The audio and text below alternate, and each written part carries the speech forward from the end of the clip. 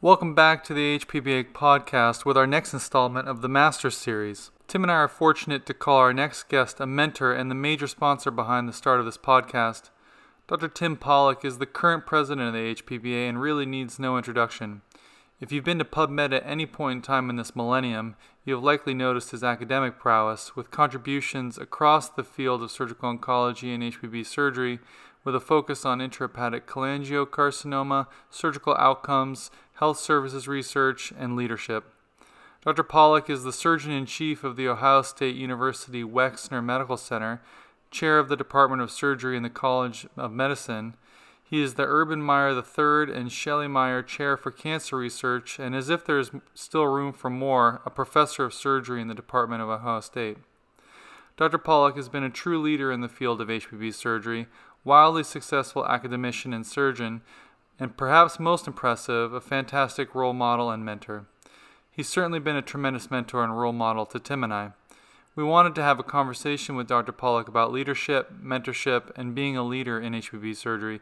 We hope you enjoy this as much as we did while having coffee with Dr. Pawlik. So we're here with Dr. Tim Pawlik. Dr. Pawlik, we appreciate your time today. We're going to focus today's episode mainly on career advice and kind of how you got to where you are, how we can try to emulate a career like yours. Probably not imitate, but maybe emulate to some amount. So the first question that we kind of want to know is what was your path to chair? How did you get here? Who were your mentors early on, and kind of how they affected your career? Sure. Well, first of all, Tim and Tim, it's great to be here as a Tim. We got the Tim trio here this morning. So I want to thank you for doing this podcast. It's a great initiative, and I'm really happy to talk to you today a little bit about my experience, my journey, and leadership and building a team. So I can honestly say that I never really aspired to be a chair. That was never one of my career goals. I like to think I just try to live in the moment. Wherever I found myself, just try to work really hard, do a good job. And then for better or worse, I lack a little bit of an attention span. So after a while, when I feel that, there are opportunities arise to challenge myself, to stretch myself, I look for those and try to take advantage of them. And I think, that's what drew me to Ohio State, to go there to be a chair. I was looking for an opportunity to stretch myself personally and professionally after having been a division chief at Johns Hopkins for about 4 years. So I'd say some of my mentors that popped to mind. One I would say is Alan Yahanda. So Alan Yahanda was a resident at Hopkins, actually, and then a young faculty member at Michigan. And when I was a young intern at Michigan, I worked with Dr. Yahanda, and he was just a technically gifted surgeon, incredibly wonderful human being. And I really liked the way that he acted as a surgeon, as a person, interfaced with the patients, and that's really where my interest in surgery began. I think many of us meet people in our lives, and we want to be like them, both professionally and personally, and I would say that Dr. Yahanda was that person for me. And then through my career, I've been incredibly lucky to have other really important mentors. One was Nick Vote at MD Anderson. Nick has been a very great friend to me and mentor to me throughout my time at Anderson, throughout my young career at Hopkins, and even to this day. Really a thought leader, someone who's passionate, someone who's driven, and is a great example of someone who is a technically expert surgeon, and yet combines that with being a thought leader and really contributing to the academic community. Other people have been Mike Chody, who was my initial partner at Hopkins, and watching Mike and how he built a practice and interfaced with referring doctors and was a technically wonderful surgeon. And then I would say Julie Freischlag. Julie was the chair at Hopkins, and I'll always be indebted to Julie for hiring me and taking a chance on me as a young faculty member.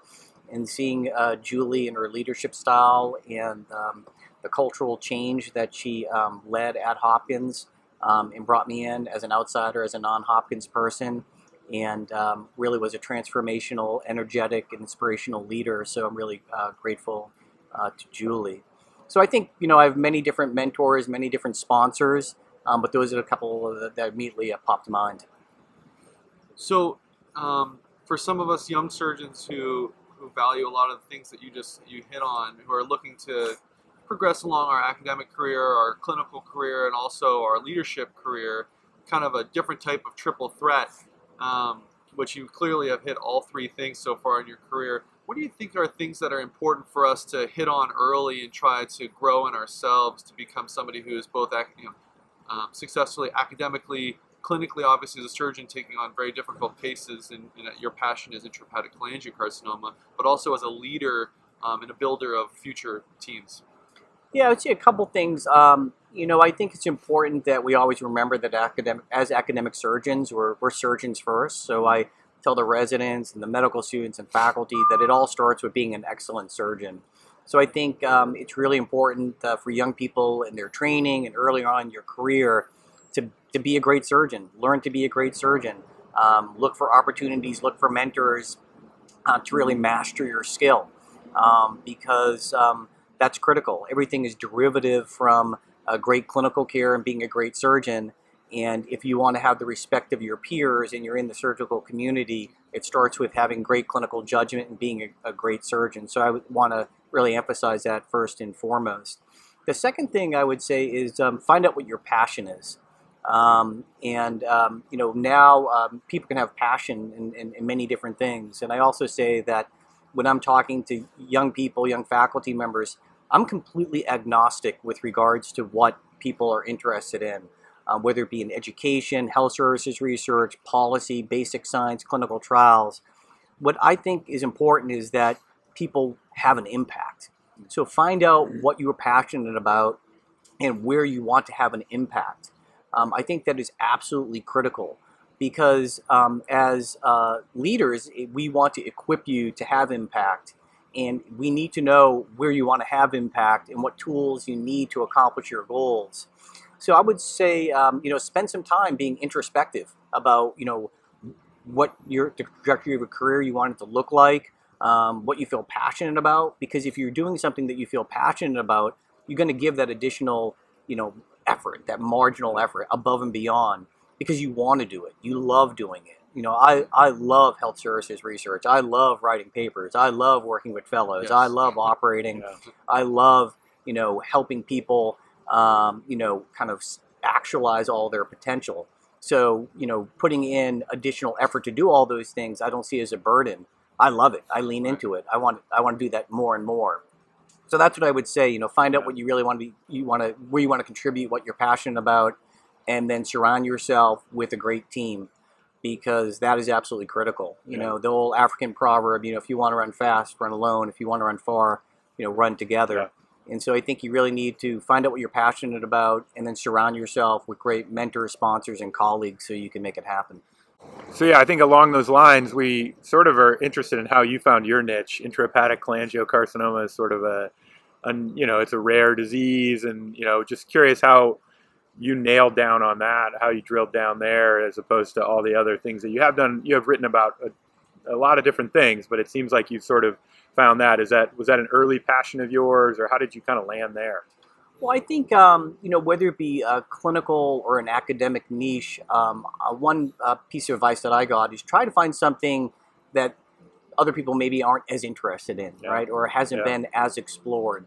So I think during my time, at Anderson with Dr. Vote, in looking at the landscape, now this is, 15 years ago, time flies. Yeah.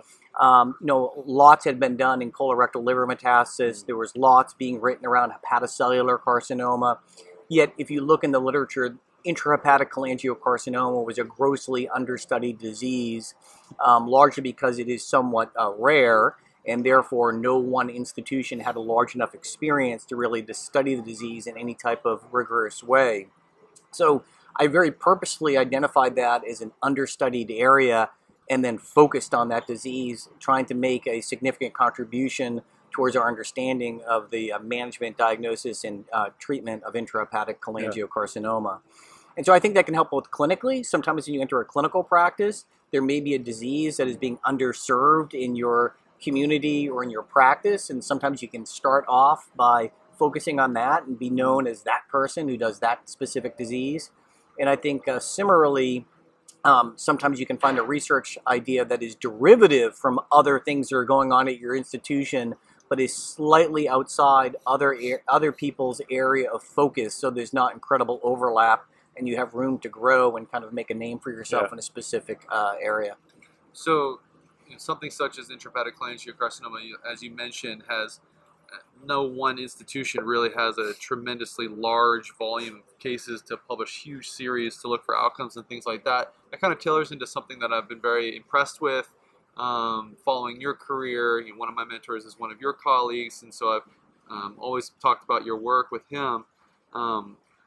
Is your ability to build teams for research collaborations to actually answer big questions with a team approach. So how do you recommend for younger surgeons to build collaborative efforts to answer some of these questions? Because I think a lot of the hard questions that we want to answer for surgical oncology HPB practice, as an example, is going to require a lot of teamwork. Yeah, absolutely. I mean, I think it's all about team science now. It's all about, multi-PI, studies, whether it be basic studies, translational studies, or, health services research outcome study. So I think that's super important. I do think nowadays, unlike maybe even 10 or 15 years ago, the real important thing to identify is what is the question. Because more and more, everyone has the data, whether it be a large administrative data set or even these multi-center collaborations with data are more and more prolific. So what I'm seeing is that more and more people have access to the data, and more people have the statistical wherewithal to analyze the data. Now doing, a chi-squared or multinomial regression or, survival analysis, everyone can do that. 20 years ago, not so many surgeons could do that.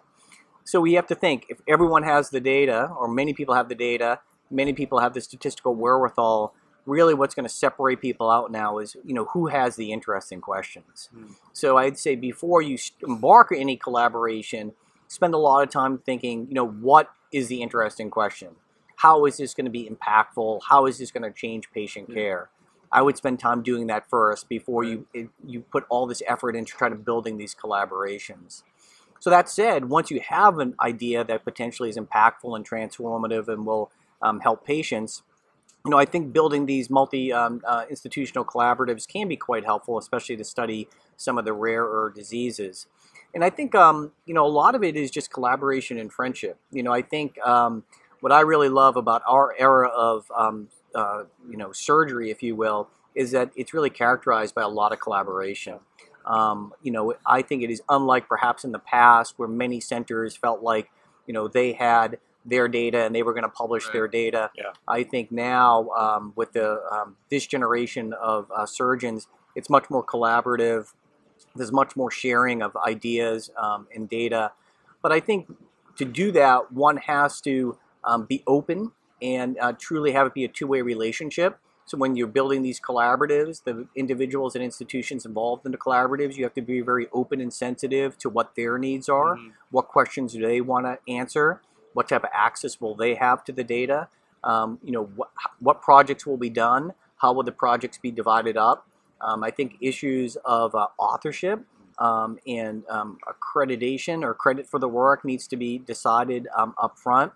But that being said, I think that, my general philosophy is why do it alone when you can do it together, right? Yeah. And I think the best part of academic medicine are the people that you meet, the friendships that you build. So I would suggest to young people, spend a lot of time to think about what's important, get the idea right, attend a lot of great meetings like the Academic Surgical Congress and the AHPBA. Build friendships, which I think is the cornerstone of most great collaborations. Listen to your collaborators, hear their needs, be responsive to your collaborators, and then also I think you got to finish the deal. Yeah. You can't ask someone to do a lot of work and help contribute to a collaboration and then nothing ever comes of it. That will kill a collaboration. So you have to show your collaborators that there's going to be a return on their investment if indeed they embark on you on this journey to work on projects jointly. How do you think that plays out throughout a career, right? Like early in your career, I mean, is that the time to start trying to sign people up for your own collaborative, or should you kind of just be a player in the bigger organizations early on and then 5-10 years in start doing that, or do you start with a onesie twosie collaborative with somebody you trained with, and then try to build the bigger things later in your career? Do you think that there's a right way to do that, or just kind of what comes to you? Well, I think a couple things. One thing is, I think early on, again, one needs to figure out exactly what they hope their career trajectory to be. Okay. So, and one needs to be sure that wherever they are, whatever job they have, that there is role clarity between what you think you should be doing from an academic point of view and perhaps what the expectations are of you from your division chief or your chair. What I mean by that is that, if the plan is for you to have a funded lab and or be funded in the health services research space, it may look very different than pursuing some of these collaboratives. A lot of these collaboratives can be leveraged potentially into prospective fundable projects, but largely to date they have been used more as retrospective means to publish papers, which should not be underestimated because I think they can contribute substantially to the literature and to patient care. However, I would caution young people that if they are trying to move along a funded track, that it can take significant time to build these collaborations, and one should not take their eye off the ball. And you can only probably focus on two things at once and do them well. So if you're trying to be funded, focus on being funded. Surround yourself with funded mentors and sponsors and focus on that, because it is extremely important that we have a cadre of surgeons who are rigorous surgeon scientists who are still achieving peer-reviewed funding. I very much believe that is possible in basic science, translational work, and in health services research, but that may and often does look very different than the work that is done with these collaboratives. That said, I think that starting off, to your question, I think that you can frequently join these collaboratives. Maybe you're not going to be the PI, the one organizing it, because your network of people may not be broad enough that you're going to have the contacts to reach out. So it's a good way that you can put the toe in the water, so to speak, contribute some data to these collaboratives, and then perhaps derive some publications and start to build relationships with people.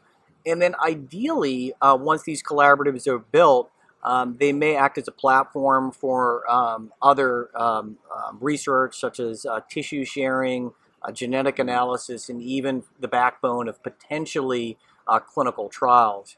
And I know in the AHPBA, under Dr. Henry Pitt's leadership and Mike D'Angelica's leadership, trying to move us towards more prospective clinical trials using things like NISQIP and or some of these collaborations is something that we are kind of shooting for in order to obtain more rigorous prospective data and studies.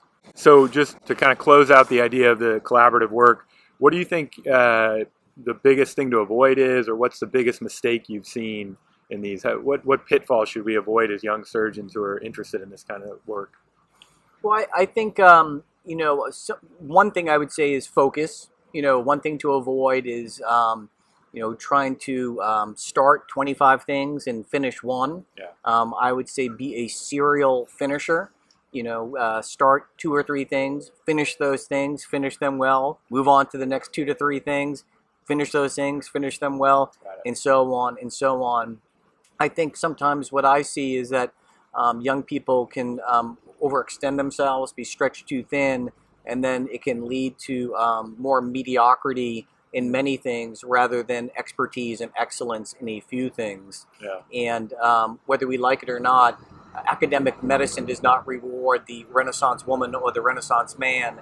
It rewards people who have deep knowledge in a very narrow field.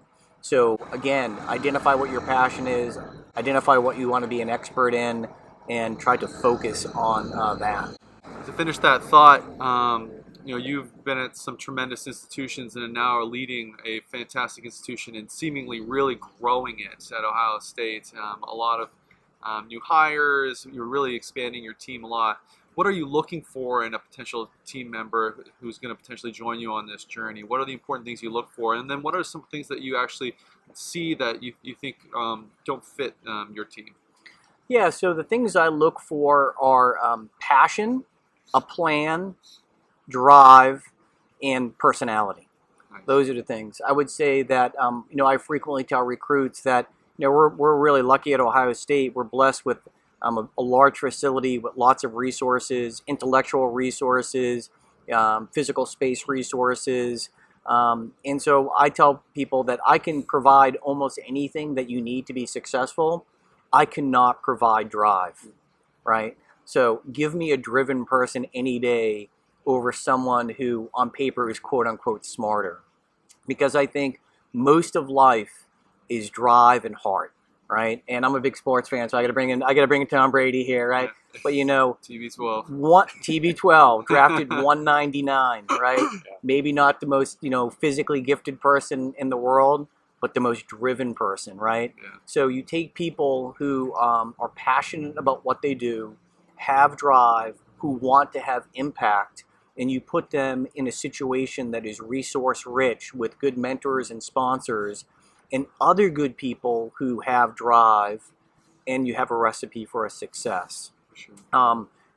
Mediocre people do not want to be around great people, and great people do not want to be around mediocre people. Nick Saban, UAB, right? So, building people who have the same type of vision and drive is what I think leads to success. But I think as leaders, part of our role is to help people kind of figure out what they are passionate in, what their drive really is. And so those are some of the things. And then the personality piece is that I truly think that you can enjoy it, right? You live in the moment. I think I don't believe in like delayed gratification to some degree, right? Because this isn't a dress rehearsal, Yeah. right? So trying to be successful now because you think it's going to end up with enjoyment later is a wrong way to live life, right? I want to enjoy the journey. So I'm looking also for people who have a optimistic attitude, enjoy what they do, and really kind of like live in the moment.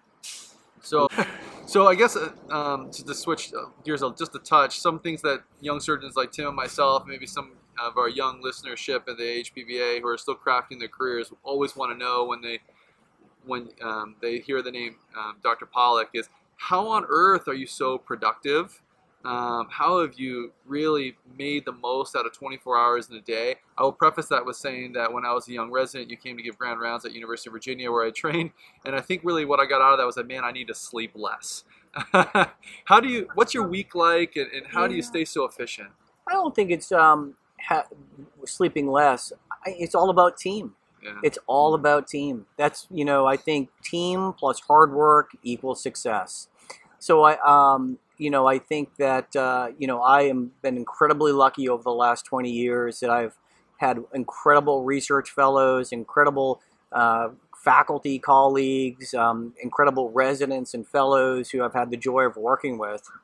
And we work really hard, and that's there's no secret. I always joke, there's no Keebler elves, in the tree writing these papers. It's us. So we work super hard, but we always work as a team. And I think if everyone is working as a team and you have excellent people who have drive and passion and you put them in a position for success, you have clear expectations, you have clear timelines, you lead from the front and make sure that you are working as hard, if not harder, than anyone else in the group, then you can achieve a lot, And I think any success that I have had is definitely directly derivative from the people that I've worked with and the team that I've surrounded myself with.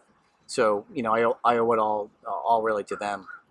Do you have any kind of tips, tricks, secrets for do you have like a storyboard for all the projects you have going on? How do you stay organized, and how do you keep your team organized on all those things? Yeah, so I try, and most of my research, I do mostly clinical research and some big data stuff, is remain curious. Remain curious in the clinic, remain curious in the operating room. Most of the ideas come from clinical encounters, right? So it has to be, at least for me. I'm a surgeon who does health services research.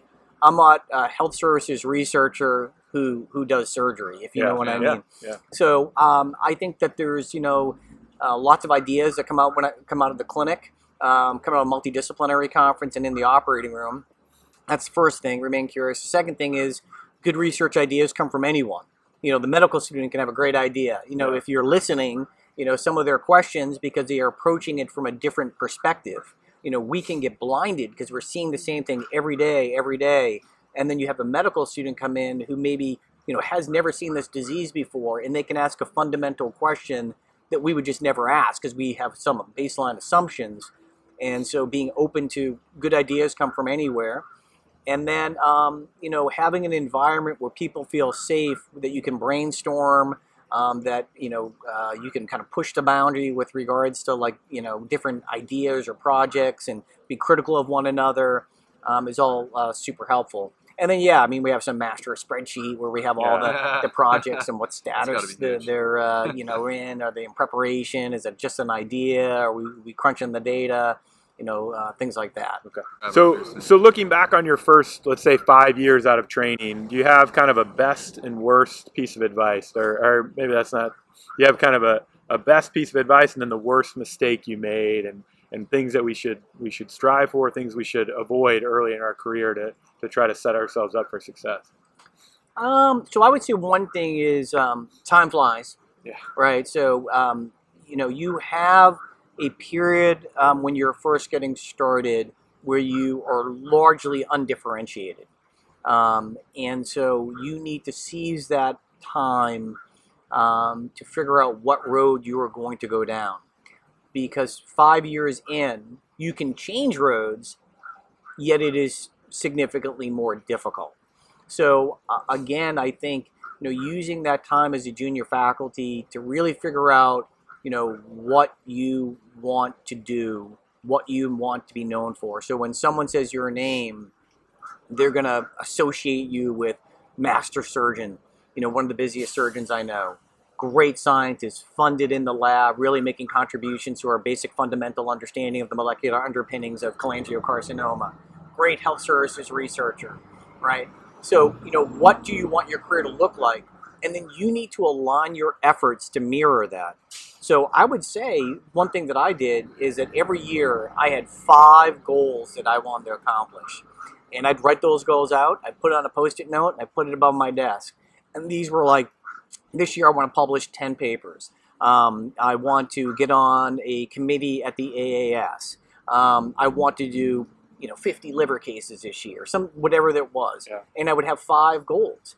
Because if you don't have specific goals for yourself, the year will go by and you will have done a lot, yet it may be hard to figure out what you have accomplished. Yet if you keep a North Star and you have 5 things that you want to accomplish in the year that align with your perceived academic trajectory, then you can take a pause every 2 to 3 months and say, how am I doing? If I wanted to publish 10 papers this year, I'm a quarter of the way into the year, I've published none. Okay, well, if I'm going to hit 10, I gotta pick up the pace. Yeah. I wanted to do 50 livers this year. I've only done 2. Well, what do I got to do to kind of change that? Do I need to add a clinic day? Sure. And then look at your calendar. How are you spending your week? And if you want to be a basic science researcher and you open your Outlook calendar and you have 3 block days in the OR and 2 clinic days, it's unlikely you're going to get funded in the basic science lab. Yeah. But that may look great on your Outlook calendar if your goal is to be a master surgeon, to be the busiest HPB surgeon in the institution. So I think one needs to plan, right? It always, people say, right, no one ever plans to fail. People just fail to plan. So you need to have a plan. You need to have concrete goals. You need to have a timeline. And you need to hold yourself accountable, right? Because as a department chair, as a division chief, I cannot hold you accountable. Only you can hold yourself accountable, right? I can help you. I can try to put you in a position for success, give you the mentors you need, the resources that you need. You have to do it, though. Only you can do it. So, getting this sense of, self-accountability. Yeah. And I feel sometimes that can be a mistake. Sometimes when you're younger is that, part of the reason why you may be failing is you don't have the resources, the mentorship or sponsorship. Part of the other reason you may not be getting to where you want to go is A, you don't know where you want to go, and B, you're not, putting in holding yourself accountable or putting in the necessary effort to get there. So. Yeah, it's great. Thank you. So I wanted to talk about the HPBA in general and your upcoming year as president of the HPBA. What do you see for your year coming forward, and where do you want to push the HPBA with your efforts in the next year? Yeah, so first of all, I'm really honored to be the president of the AHPBA. It's a wonderful association that I would strongly encourage young faculty members to get involved with. Lots of opportunities to get involved on committees and really help advance your career in multiple different ways. It's been a great association for me. I've developed lots of friendships and grown as a leader through the association and my leadership style and my skills, and have learned from other people before me who have been leaders in the association. And so, I hope to just build on a lot of the previous great work that has been done by the prior leaders. I think our identity as an America's Pancreatic Biliary Association is extremely important to me. I really want to continue to foster our relationship with Central and South America and the chapters in those locations, and continue to foster the contributions from our colleagues in Central and South America. I'd like to continue to focus on young people. I really enjoy, young people. I think, focusing on residents and fellows and trying to identify more ways for the next generation to really interface with our association and grow and find more ways that they can get involved both on committees, in research, and at the meeting is something that's really important to me. And then I think also a continued focus on diversity. We have a challenging specialty that is largely dominated by white men. And so I think, having a focus on continuing to enrich our association and our specialty with a diverse group of individuals is super important and warrants attention. Last thing is, as we close here, is and thank you for that, is does the Buckeye follow you around throughout your day? Because I've seen some awesome Instagram posts or Facebook posts of the Buckeye at your house and stuff like that. How the heck did you manage to get him to come hang out? Just you in the suit? Yeah. Oh, no. Do you make like I'm a huge fan of Brutus. Brutus is the man. Brutus is the man. He's clearly the best mascot in all of college football. So we have a very tight relationship. And any event at my home, we always have Brutus come by, so we're on a first name basis. Well, thank you very much for your time. Yeah, thank you for your time today. We didn't get into a lot of clinical topics, but we'll have you back for another episode where we talk a little bit more about clinical. But some great advice, and I think things that I'll certainly take to heart. We really appreciate your time today. Yeah, thank you for tuning in with the HPBA podcast with Dr. Timothy Pawlik. Thank you for your time. Tim and Tim, again, thank you so very, very much.